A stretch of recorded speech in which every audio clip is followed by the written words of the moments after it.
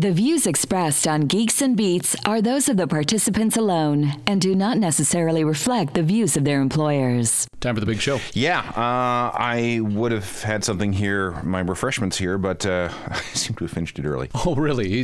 This seems to be the thing when we do this show, that we each have an alcoholic beverage of choice. Mine is a scotch, which, again, as we've been discussing in previous episodes, I've been trying to learn how to appreciate. What are you drinking now? That's part of the problem. I couldn't even tell you what it is. I could be trying harder. I found something. There's a place called World of Whiskeys at Heathrow Airport, and they tend to sell stuff that you can't buy on the shelves at regular stores. And I bought a Jura, Jura, that's flavored with honey, and it's spectacular. So you're bombed out of your gourd, but you're hyper about it. No. That was not what I had tonight. We had a bottle of wine. Ah, very nice. How very delicate of you. A Bordeaux. It was very good. Here we go. From the headquarters of Geeks and Beats magazine, now with 1.2 billion subscribers on iTunes and GeoCities, this is the world's most popular podcast with Alan Cross and Michael Hainsworth, featuring musical guest Sting. Taylor Swift fans will buy anything she puts out, even if it's just 8 seconds of static. Meanwhile, if you're a Beyonce fan, chances are that your SAT scores are in the dumper. The Hilarious House of Frightenstein. Our London bureau chief runs into one of the brains behind the 70s phenomenon to learn the kids today are still big fans. U2 may make Toronto their new home, at least temporarily. We'll bring you the latest on the residency rumors.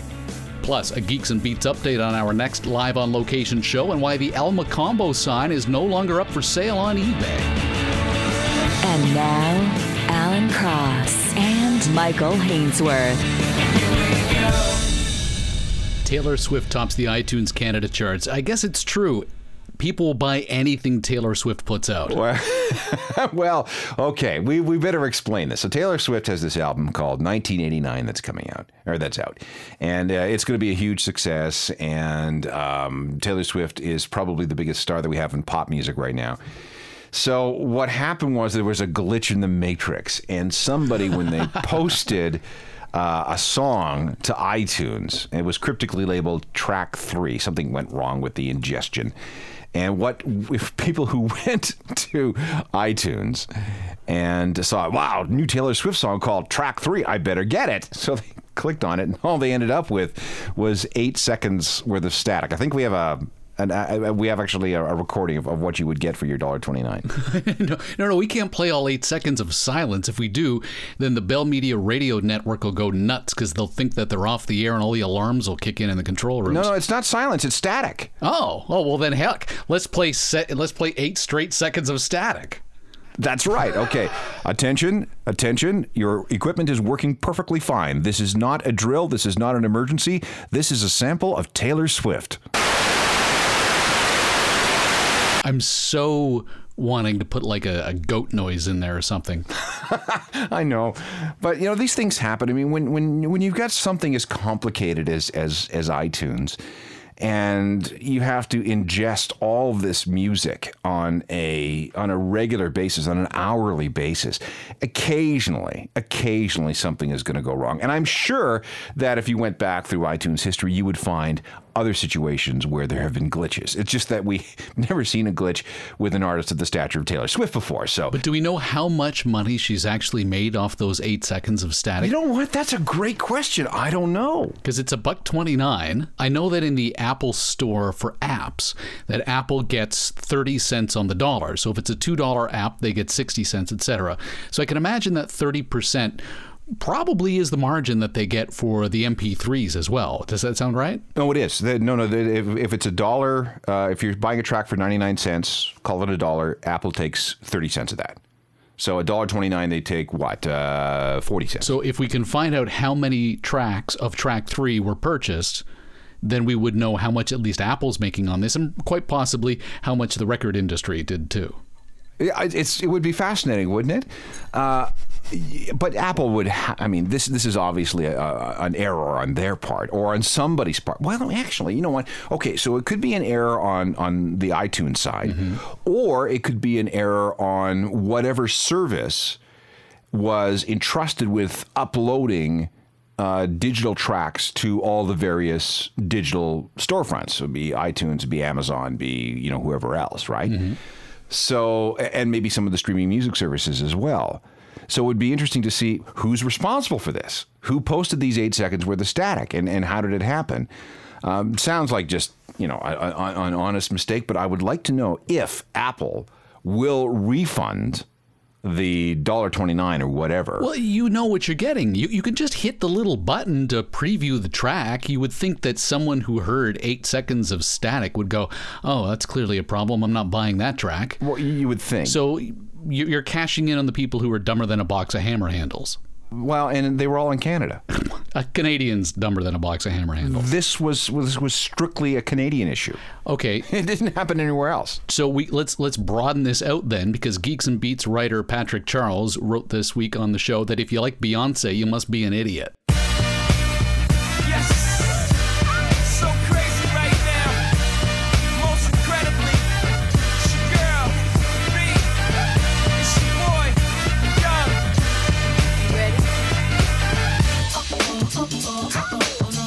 This is okay. Remember, we've talked about correlation and causation in the past. Yes. So what we've found is a correlation here, and it has to do with musical tastes versus your SAT scores. At the California Institute of Technology, for example, the average SAT score is 1520. And by looking at Facebook to determine the most popular or liked band of students at Caltech, they were able to conclude Radiohead is for smart people, Beyonce is for dumb people. Now, let's just go through this. It's from a site called musicthatmakesyoudumb.virgil.gr, okay? I would love to see what they had to do about Nicki Minaj. Okay, so I'm looking at the chart right now. I can tell you that according to this, the dumbest people on the planet, or as far as SAT scores are concerned, is Lil Wayne. Tell me something I don't know. I'm flexing on them like torsos. These like boss soap. These they use Morse code. Boy, like Porstro. Excuse me. These and that beef shit. Check into it like. And the smartest, those who score above 1300, well above 1300, 1350 or so, would be Beethoven. Right.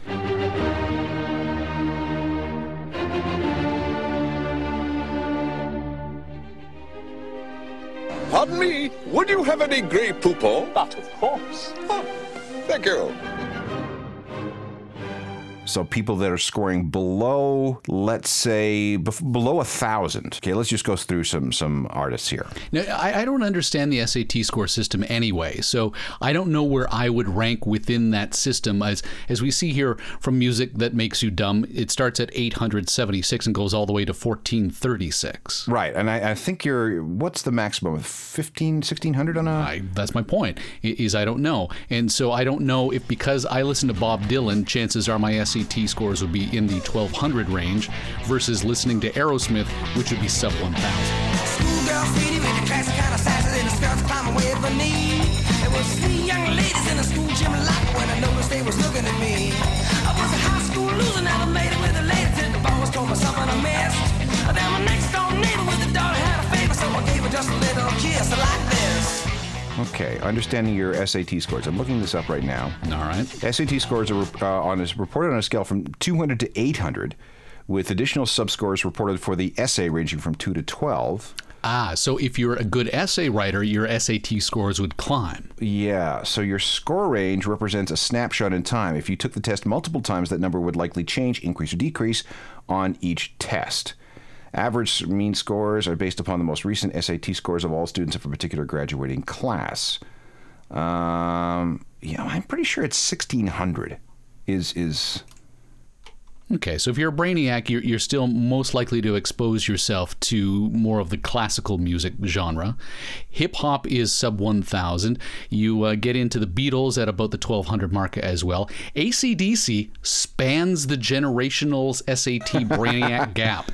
Both sides. Hang on here. The percentile of the perfect score was 99.98 on the 2400 scale and 99.93 on the 1600 scale. Okay, so we're using the 1600 right And it says here only 7 of the million test takers scored above 1580. So a perfect SAT is 1600. Let's go with that. Okay, so let's go back to our chart. Now, here's interesting to note. You are in the low end if you're interested in hip hop and reggae, but Bob Marley specifically, that's right down the middle of the road. Yeah, isn't that interesting? What else is if you're dumb? Oh, Nickelback. Well, yeah. Look at this Instagram. Eggs Benedict side of ham. Started out as a lemon tart. Then my phone went and made it art. And these are my fingernails. The beauties and the details. Drinking my ties on a cruise. Just a coincidence, it's also boobs. Everyone look at my feet. Get jealous that I'm at the beach. Probably knew I was going there. You saw my plane swing in the air. Are you bored of city lights? Try seeing them in black and white. Putting glasses on a cat. I'm the first one to think of that. Oh, oh, oh. He thinks he's people. Every time I take a photo of an old door, every sign out in front of an abandoned store, it's such a thrill to add a filter. Lo-fi, lo-fi. Every time a thing reminds me of a penis. Every fortune cookie fortune that I've ever seen is on my feet. It's guaranteed with 5 likes. Own one of the craptastic mugs of the world's most popular podcast and support the show. You too can use the power of science to hold liquids, both hot or cold. Visit geeksandbeats.com today.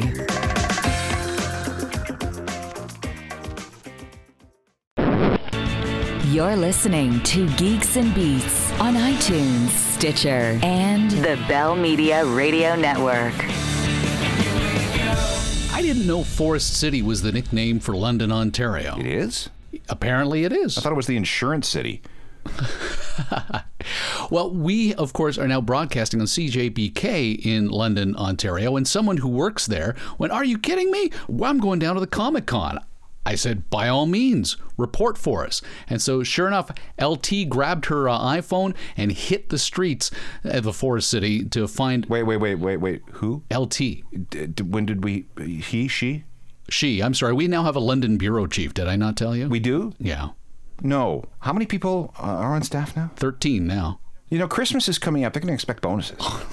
What, We're doomed. 20% of their salary, perhaps? Of zero? Yeah, okay. On one end of the spectrum, there's the Wall Street investment bankers. On the other end of the spectrum, there's our people. So guess who she found? It's time for another Geeks and Beats live on location show. This is London Bureau Chief LT at the first ever Forest City Comiccon in London, Ontario. Mitch Markowitz from the Hilarious House of Frightenstein.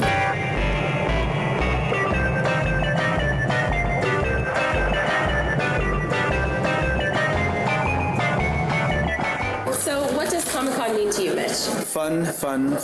I love the Comic-Cons. I love all of these live shows because I get to meet fans. I get to people who've been watching our show. Actually, I'm meeting these days 3 generations. People who watched the original shows in 1971 when we first did it. Their kids who watched the reruns, and now their grandchildren who they're introducing the show through DVDs. Perfect, thank you. And so how did you become interested in geek culture and events like Comic-Con and your show even? Well, I think the crowds, the audiences sort of overlap. I find that a lot of the people who are interested in this kind of thing also watched Frightenstein and loved it and loved the humor. And I love seeing them. I love the costumes and the energy that you see at these shows. Do you think shows like The Big Bang Theory and even your show have made being a geek kind of more popular? Oh, absolutely. More popular, acceptable, if you will. You know, where it used to be sort of shunned upon to be the geek in the corner. Now you're the guy to follow. You're the star of the class. Yeah, absolutely. Do you think Hollywood is doing a good job of portraying geeks right now? Well, they could do a better job, but no, they're doing a good job. I mean, and the show you just mentioned is now in one of the top 10 shows on the air, drawing huge audiences, huge ratings. So more will come to follow. No, they're doing a good job, Okay. especially since it's a niche market, a big niche, but a niche. Well, it's a big niche now because it's getting more famous and more popular. Yeah, and it feeds off each other. How well are women being portrayed in the industry? And do you think they're doing a good job getting more women involved? Should there be more women involved? What do you think? Well, the answer is, I'll start with the last question. Absolutely, there should be more women involved. But I think things have changed dramatically in the past 20 years or so. I mean, it used to be that women were all portrayed as secretaries or waitresses, and that's just not the case at all anymore. I mean, the Vice President of the United States is a woman, and then senior executives in lots of the shows are women. So it's done a complete reversal, and there's more to come. I mean, for sure, we're going to see more and more of the big heavyweights being women. And who is your favorite character in comic books? Superman. Superman? Yeah, he was my idol, and that's where this super hippie character came from in Hilarious House of Frightenstein, because it certainly didn't fit in with the rest of the show. I mean, it was all horror and Transylvania and things like that, and where does super hippie come from? Just, I mean, it was a sign of the times. It was the 70s, and the hippie part made sense, and we just threw it in, and people seemed to like it. He was my life. I mean, I grew up watching him on the original Superman show on television, and I was devastated when he apparently committed suicide. George Reeves did. But he was a huge influence. And I'm influenced by television in general. I watch a lot of TV, and I'm influenced by it. And it's nice to see that the younger generation watched our show, and it influenced them. So it all, you know, one leads to another. It's all one big vicious circle, but it's not so vicious. At the first ever Forest City Comiccon, LT, Geeks and Beats, London.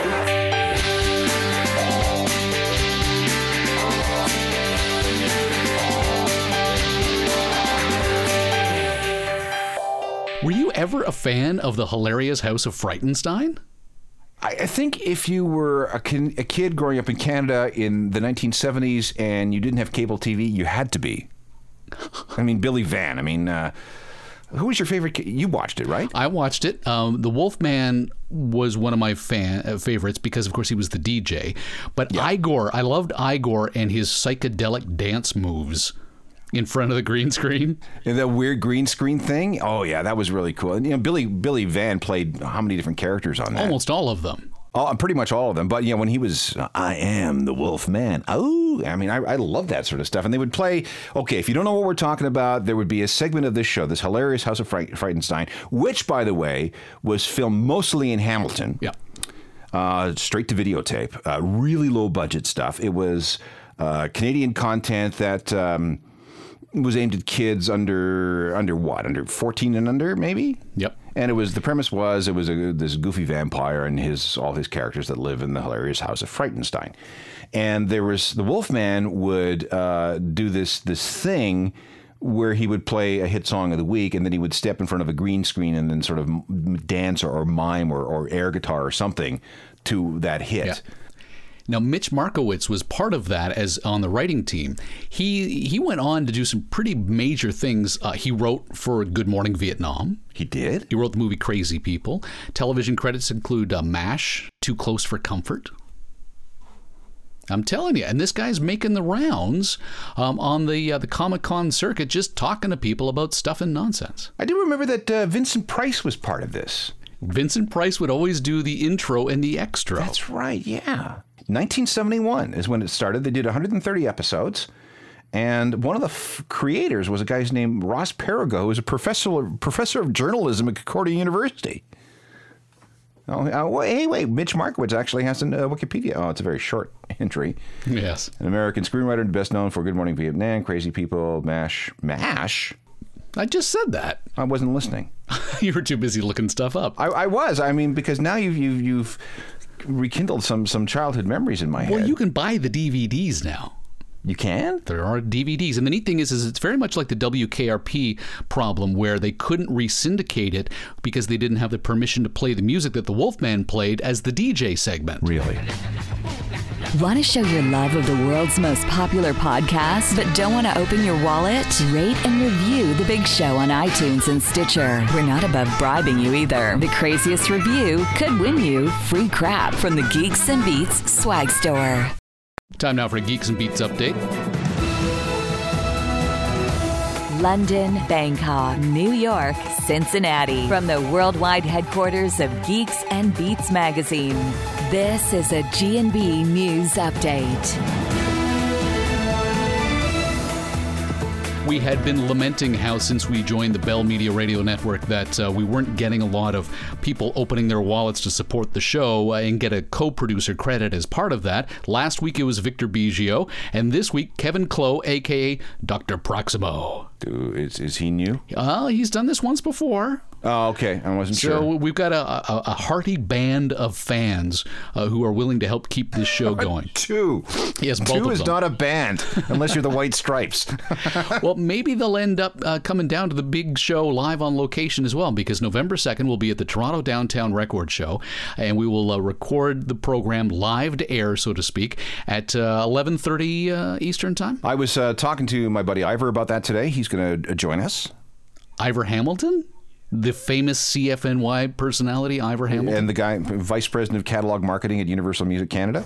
So he's going to join us. In fact, there's actually a tradition that we have, and you should actually take part in this, because there is a greasy spoon at the corner of Broadview and Danforth on the east side, and we always meet there for juicy sausages and eggs. Oh, really? Oh, yeah. No, you have to come. I mean, there's usually 6 or 8 of us, and I think I would be in your best interest to come, because one of the guys who will be joining us this year is named Phil King. I know Phil King. Yes. How do I know Phil King? Well, he's in charge of programming at Bell TV. That might be the reason why I know the Phil King. Yes. Yeah. Yes. So you should definitely show up. Apparently your pooches want to come too. Oh, I don't know what the problems are. I got one dog with an ear issue. There's these little balls in a dog's ear that... Do I really want to know this? Well, one of these balls in my dog's right ear burst, and it creates all kinds of deformities to the ear, so we had to have it drained, and then we had to have it splinted. That didn't work, so we had to do it again. And yeah, I don't want to know this. More trouble than kids. Yeah, probably. Apparently she disagrees. Yes. So you got the most expensive used records sold. Speaking of the big show that we'll be at. Oh, by the way, we never finished this. While we're down there, you're going to want to join us as well. The doors actually open at 11 o'clock. It's $5 at the door. It is at just north of Danforth there on Broadview Avenue. It's at the Estonian Center, 958 Broadview Avenue. 2 rooms this year. We'll be in one of the rooms. We'll be there for some time while Juicy Sausages will be at 9. So we can be there anytime after 10. Now, for the hardcore and the privileged and the VIPs, the doors actually open at 10. I noticed the article here on geeksandbeats.com says we're doing the show at noon. It does? Yeah. Do you want to move that down? Yeah, I mean, because the crowd's going to be there. I mean... So we'll make it 11:30. Well, we should make it 11. Well, the doors will just open at 11. No, but the VIPs will be there at 10. Yeah, but something tells me this is starting to move down the path of the comic book guy when you talk about the VIPs at a vintage show. Of course it is. That's what record shows are all about. That's our core demographic. It is. I mean, remember last year all those people came up? True. And there were women even. Show starts at 11. That's it. I've spoken. All right. Show starts at 11 when the door is open. And it's not live to air or anything like that. It's simply... Sure it is. Well, it's live to our laptops. It's not live to... Well, this year we might very well have some internet access. We might actually be able to do this live to air like a Google Hangout. Okay, that's your problem. You deal Yeah, I'll with it. figure that out. Follow Twitter. I am not at all interested, but okay. We will be there, and the problem is that comes 2 days after payday for me, so... So you're going to be broke by the end of it. Yeah.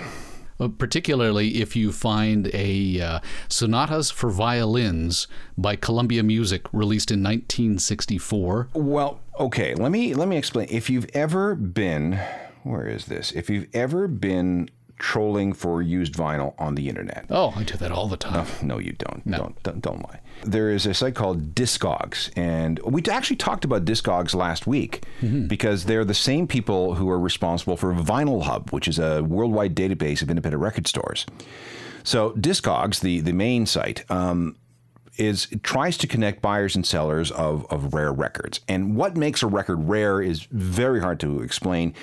It's usually people end up searching for stuff that you have never, ever, ever heard of. I read a magazine called Record Collector every month. It comes out of the UK. And the stuff that people are willing to spend thousands of dollars on are stuff that you've never heard. There's a genre of music from the 1960s in England called Northern Soul. And people are spending gazillions of dollars on Northern Soul 45s. And you have never heard of the song, you have never heard of the artist, but they were so obscure and the scene has taken on a thing of its own so that collectors of Northern Soul will pay almost anything to get the rarest records. Now, if we go to this Discogs chart, which talks about the 10 most expensive records sold through Discogs so far this year. And I don't recognize any of the artists. No, neither do I, which is, Old Man and the Sea. Necros, Bernard, Coley. These are from anywhere 1964 all the way up to 1987. Yeah, the most recent record is, that should be Coil, by the way. They spell it wrong. They went Coley, but it's Coil. It's experimental industrial band from the time. I find rather interesting.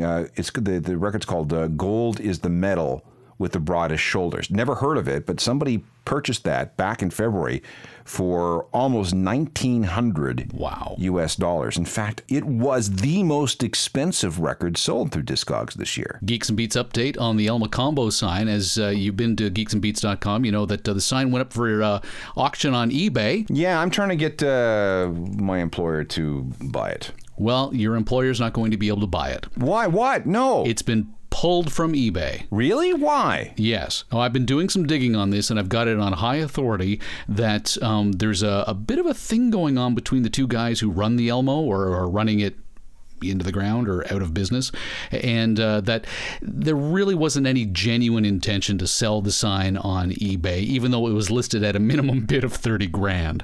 That this was just to get people talking about it and an attempt to try to save the damn thing. Not just the sign, but the entire club. Okay, so where does this leave us? Where it leaves us is about $2.7 million. If you don't know what we're talking about, the El Mocombo is this ancient dive bar on Spadina in Toronto. It is very famous. I mean, Queens of the Stone Age, the Ramones, U2, the Rolling Stones, they've all played there over the years. And the most famous thing about the El Mocombo, other than the people who have played there, is the sign out front, which is this tacky 1950s era palm tree neon sign. It's one of those things that if you're of a certain age and you moved to Toronto, one of the first things you did was went to the north end of Spadina and just looked at that famous sign, kind of like the Sam the Record Man signs. So it's out of business. They haven't been able to keep it up and running, and I know they've had multiple owners over time. Well, it's not out of business yet. No, they've got some gigs going through to November. But apparently, if they want to keep the thing up and running and the doors open on a long-term basis, they need about $2.7 million. Why? Why so much? Well, they need about $1 million, $1.3 million to renovate the property. There's a mortgage on the joint as well. Oh, okay. But if you want, you could probably become a partner in the Elmo for $500,000. You got that kind of walking around money? No. Can you imagine though that's all it would take to save the thing? Just get one of the partners out and move on. So this eBay listing was a cry for help? A desperate cry for help. And it certainly got a lot of attention, so maybe it got that cry. Maybe we need one of the Dragon's Den guys to come in and take over. I started watching that in Shark Tank, and I find myself terribly emotionally invested. And why? But so they had a $30,000 reserve. Apparently nobody met it, so it's not going to be sold, but it was never really intended to be sold in the first place. Piece of Canadian history. We could probably put it on the G&B headquarters if the thing actually does go under. I wonder what the dimensions of that thing would be. It's 2 stories tall. Well, I know. But what does that mean? Does that mean 30 feet? A story is 12 feet, so 24 feet at least. Call it 25 feet with. All right, let's scratch together $500,000. We own the joint. Okay, yeah, and you'll be tending bar? Yeah, I'm definitely not serving scotch. Right, and I'll be in charge of the back line. Absolutely. No, it's not going to happen. Ah, come on. No, I got to be in bed by 9:30. There's no way. Own one of the craptastic mugs of the world's most popular podcast and support the show. You too can use the power of science to hold liquids, both hot or cold. Visit geeksandbeats.com today.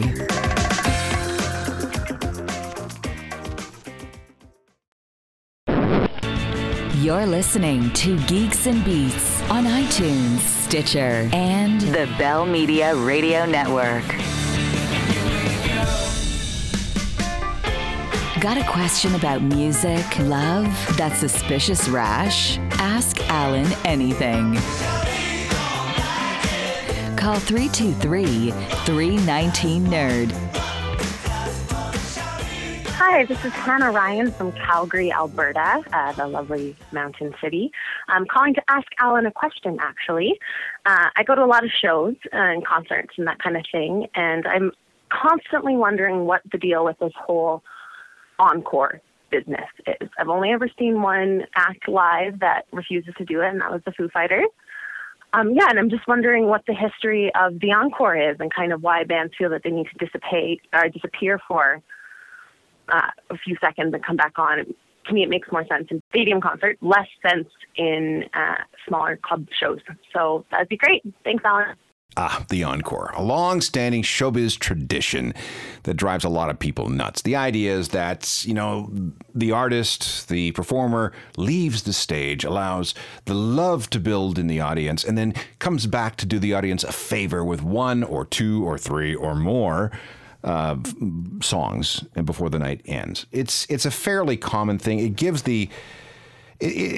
first of all, it's tradition. It's been going on forever. And secondly, it gives the artist an opportunity to go backstage, take a hit of oxygen or something stronger, and then come back. Audiences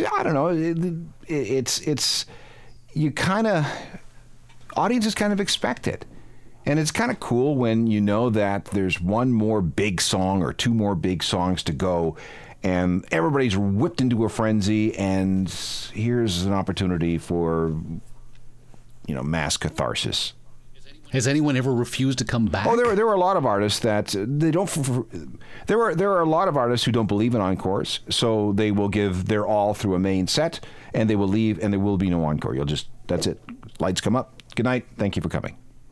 But I could see how, while that is not phony, and that having them is really quite phony, that if you're in the crowd and you're like, I haven't heard my favorite song, I really want to hear my favorite song, and you chant for the guy to come back, and they don't come back, you leave disappointed. Well, you do, which is why you have to make sure that you give your all and play all the big hits in the body of your set. What's this thing about you two possibly planning a lengthy residence in Toronto? Did they look at what Kate Bush did and said, hey, that's a great idea? No, I think they looked at what the Rolling Stones did.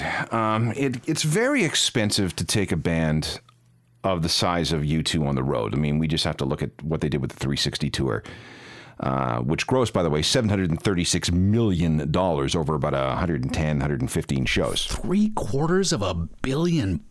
It's the most successful tour ever. So when if you remember the interview that I had with The Edge not that long ago, yes. I asked them, what are you going to proceed? How do you get bigger? What do you do next? And the answer is, well, you scale it down and you try something different. So what we saw with the Rolling Stones was that they would set up in a city, it was New York, and they would have the people come to them, much like Kate Bush did. Did 22 nights at the Hammersmith Apollo in London, and people from all over the world came to her. Great for her because she just set up once, took over the theater for approximately 6 weeks, and just went to work every night. The story is, and this is far, far from confirmed, but U2 might set up a series of residencies rather than do the arduous going from gig to gig to gig kind of thing. I mean, it might make sense. Well, they're getting on in years, too. There's no denying that. No, they're in their middle 50s. and So they're ancient, then. In other words, aren't they, Mr. 50-year-old? I'm not that far behind. You're I really not. ought not to be mocking. So I think it's actually, if you live in Toronto, I think it's a really good idea because, you got you two hanging around for... And it would be great for tourism overall because you'd be dragging people in from all over the place. Well, that's it. Yeah, and Toronto's got this new music office that they're trying to get up and running. This would be exactly the kind of thing. So maybe what you do is you stay in Toronto for, I don't know, 3 weeks, and you get together with the tourism office and the Toronto music office, and you promote it as a destination for these however many weeks, however many dates, and everybody gets to save a bunch of money in terms of tour. Everybody gets to save a bunch of money in tour production costs, and the city wins with hotel rooms and restaurants and all the rest of it. Did you see this article, meantime? I'm just thinking about different ways that these bands have been making money, and sitting in one spot and having the money come to you is part of it. But the other part of it is actually going out and doing these special events, like not concerts themselves. Oh, the corporate events. Right. Metallica is going to be playing BlizzCon 2014. Metallica played a Salesforce.com convention. They did. What stage in your career life are you when you're doing that? You are in the stage that you can command huge dollars for an hour and a half's work. I did a speaking engagement a couple of weeks ago, and the guy that was in charge of sound said that he had to get up the next day because he was dealing with a private show the next day at a home in King City, north of Toronto. So this is a monster home. They set out they created a big tent in the yard, and performing at this private function was Sam Roberts and Jewel. Really? So knowing what I know about what artists charge for something like this, we figured that the talent costs, and this is outside of the erection of the tent, outside of the back line. Let me guess. $550,000. Not that high. We're probably looking at about 150 to 175. So 175 grand for 60 minutes worth of work. Well, there's two of them there, so Sam probably get 75 to 100, and Sam would probably get 50 to 75, and Jewel would get the rest. That's a guess. That's a ballpark guess. So I mean, absolutely, and your per diem and your travel costs, all that is above and beyond this performance fee. Now, I'll tell you a story. A couple of years ago, I was down in the Caribbean, and we rented a villa next to a woman named Melanie. And Melanie was the premier event planner on the island. And we went out for lunch, and she says, I have a client. And she wouldn't talk about who it was. But he would like to have somebody perform acoustically, or maybe not, but whatever, for a small group of people, 25, 30, 35 people, on his yacht in the harbor New Year's Day to celebrate his 50th birthday. Well, New Year's Day would be a pricey gig. So I said, well, what is your price point? She goes, well, we have three, 250, 500, and $1 million plus per diem, plus associated costs. And before you say anything, she said, we asked Elton John and he wasn't available. So I actually helped her. I put her in touch with a booking agency to try and find somebody that would be appropriate for this. In the end, the client, who turned out to be some sort of very wealthy Middle Eastern gentleman, didn't go for it, went for something else. But they did get somebody to perform on this yacht New Year's Day, and I have no idea how much. She wouldn't tell me who it was, but I think, based on some gossip that I heard, it was an emir from Kuwait. G&B writer Matt Padani writes that the entertainment industry has become an increasingly important source to help developers enhance the overall experience for gamers. So going to BlizzCon 2014 would be a no-brainer for Metallica after Paul McCartney recently composed a score for the big shoot-'em-up game Destiny.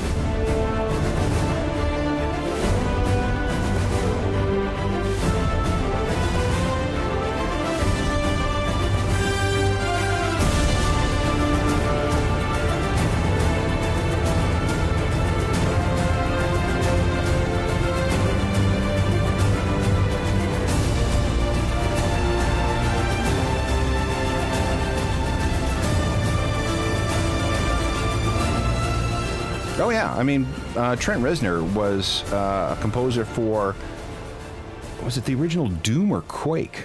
Kevin Spacey's got a role in the upcoming version of Call of Duty. The video game industry is bigger than the movie industry. $66 billion today.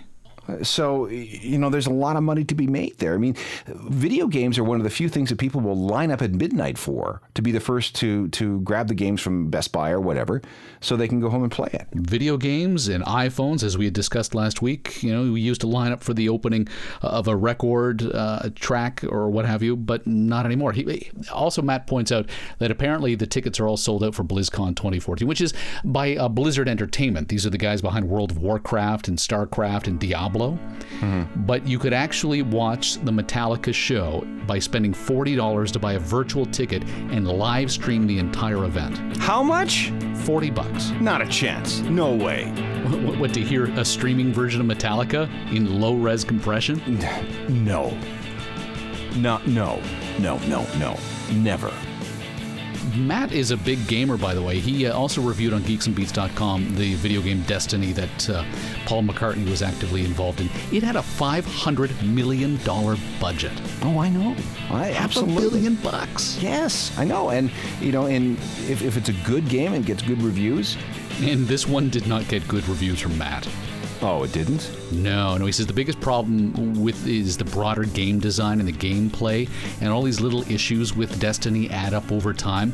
And you spend all this time customizing your character, and that doesn't really take you as far as you want to go. See, I kind of stopped at video games with Tetris. I'm very good at Tetris. Just not even the little social games. The wifey has spent, hand to God, $98 on Bejeweled Blitz add-ons and stuff. Really? Every once in a while I get a boop, boop, boop. Your wife just spent $4.99 on iTunes. Catch all new episodes of Geeks and Beats Wednesdays on iTunes. And watch for Geeks and Beats magazine on a newsstand near you. To be part of next week's show, call area code 323-319-NERD. Follow the stories on Twitter, Facebook, and get your dose of Geeks and Beats anytime at geeksandbeats.com. The Geeks and Beats podcast would like to thank the National Science Foundation.